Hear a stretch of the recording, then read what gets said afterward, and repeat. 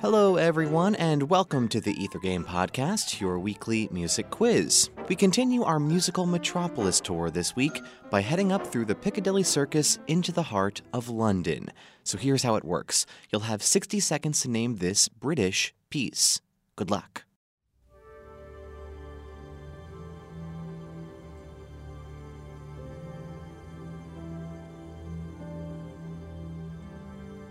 Here's a hint. A foggy day for a symphony.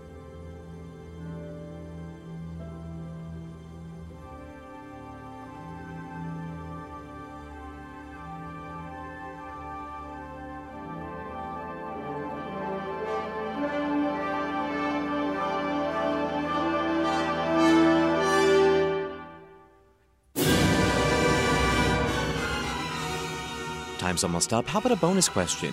What's the name of the famous bell chime played by the harp in this movement?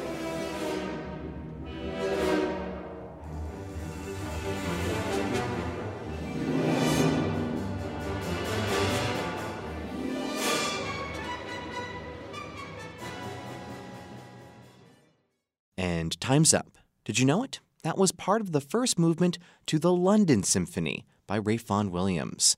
As originally written in 1912, Vaughan Williams' Second Symphony was supposed to be an example of non-programmatic music, but Vaughan Williams couldn't help but add a little character to it.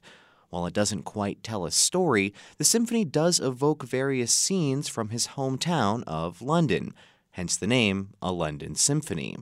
Various movements represent sounds from Hampstead Heath, Bloomsbury Square, or from Big Ben, which is not the clock, but rather the bell inside of the clock tower at Westminster.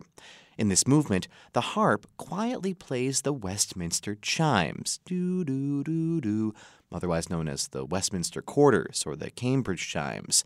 These chimes were likely written by William Crotch, a student at Cambridge University in 1793. They were part of a set of variations he wrote on the tune I Know My Redeemer Lives.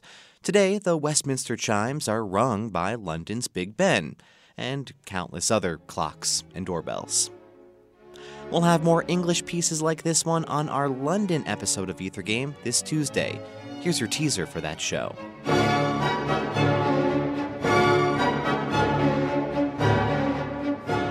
If you can name this tune, be sure to tune in to Ether Game this Tuesday night at 8 o'clock on WFIU for a chance to win a prize.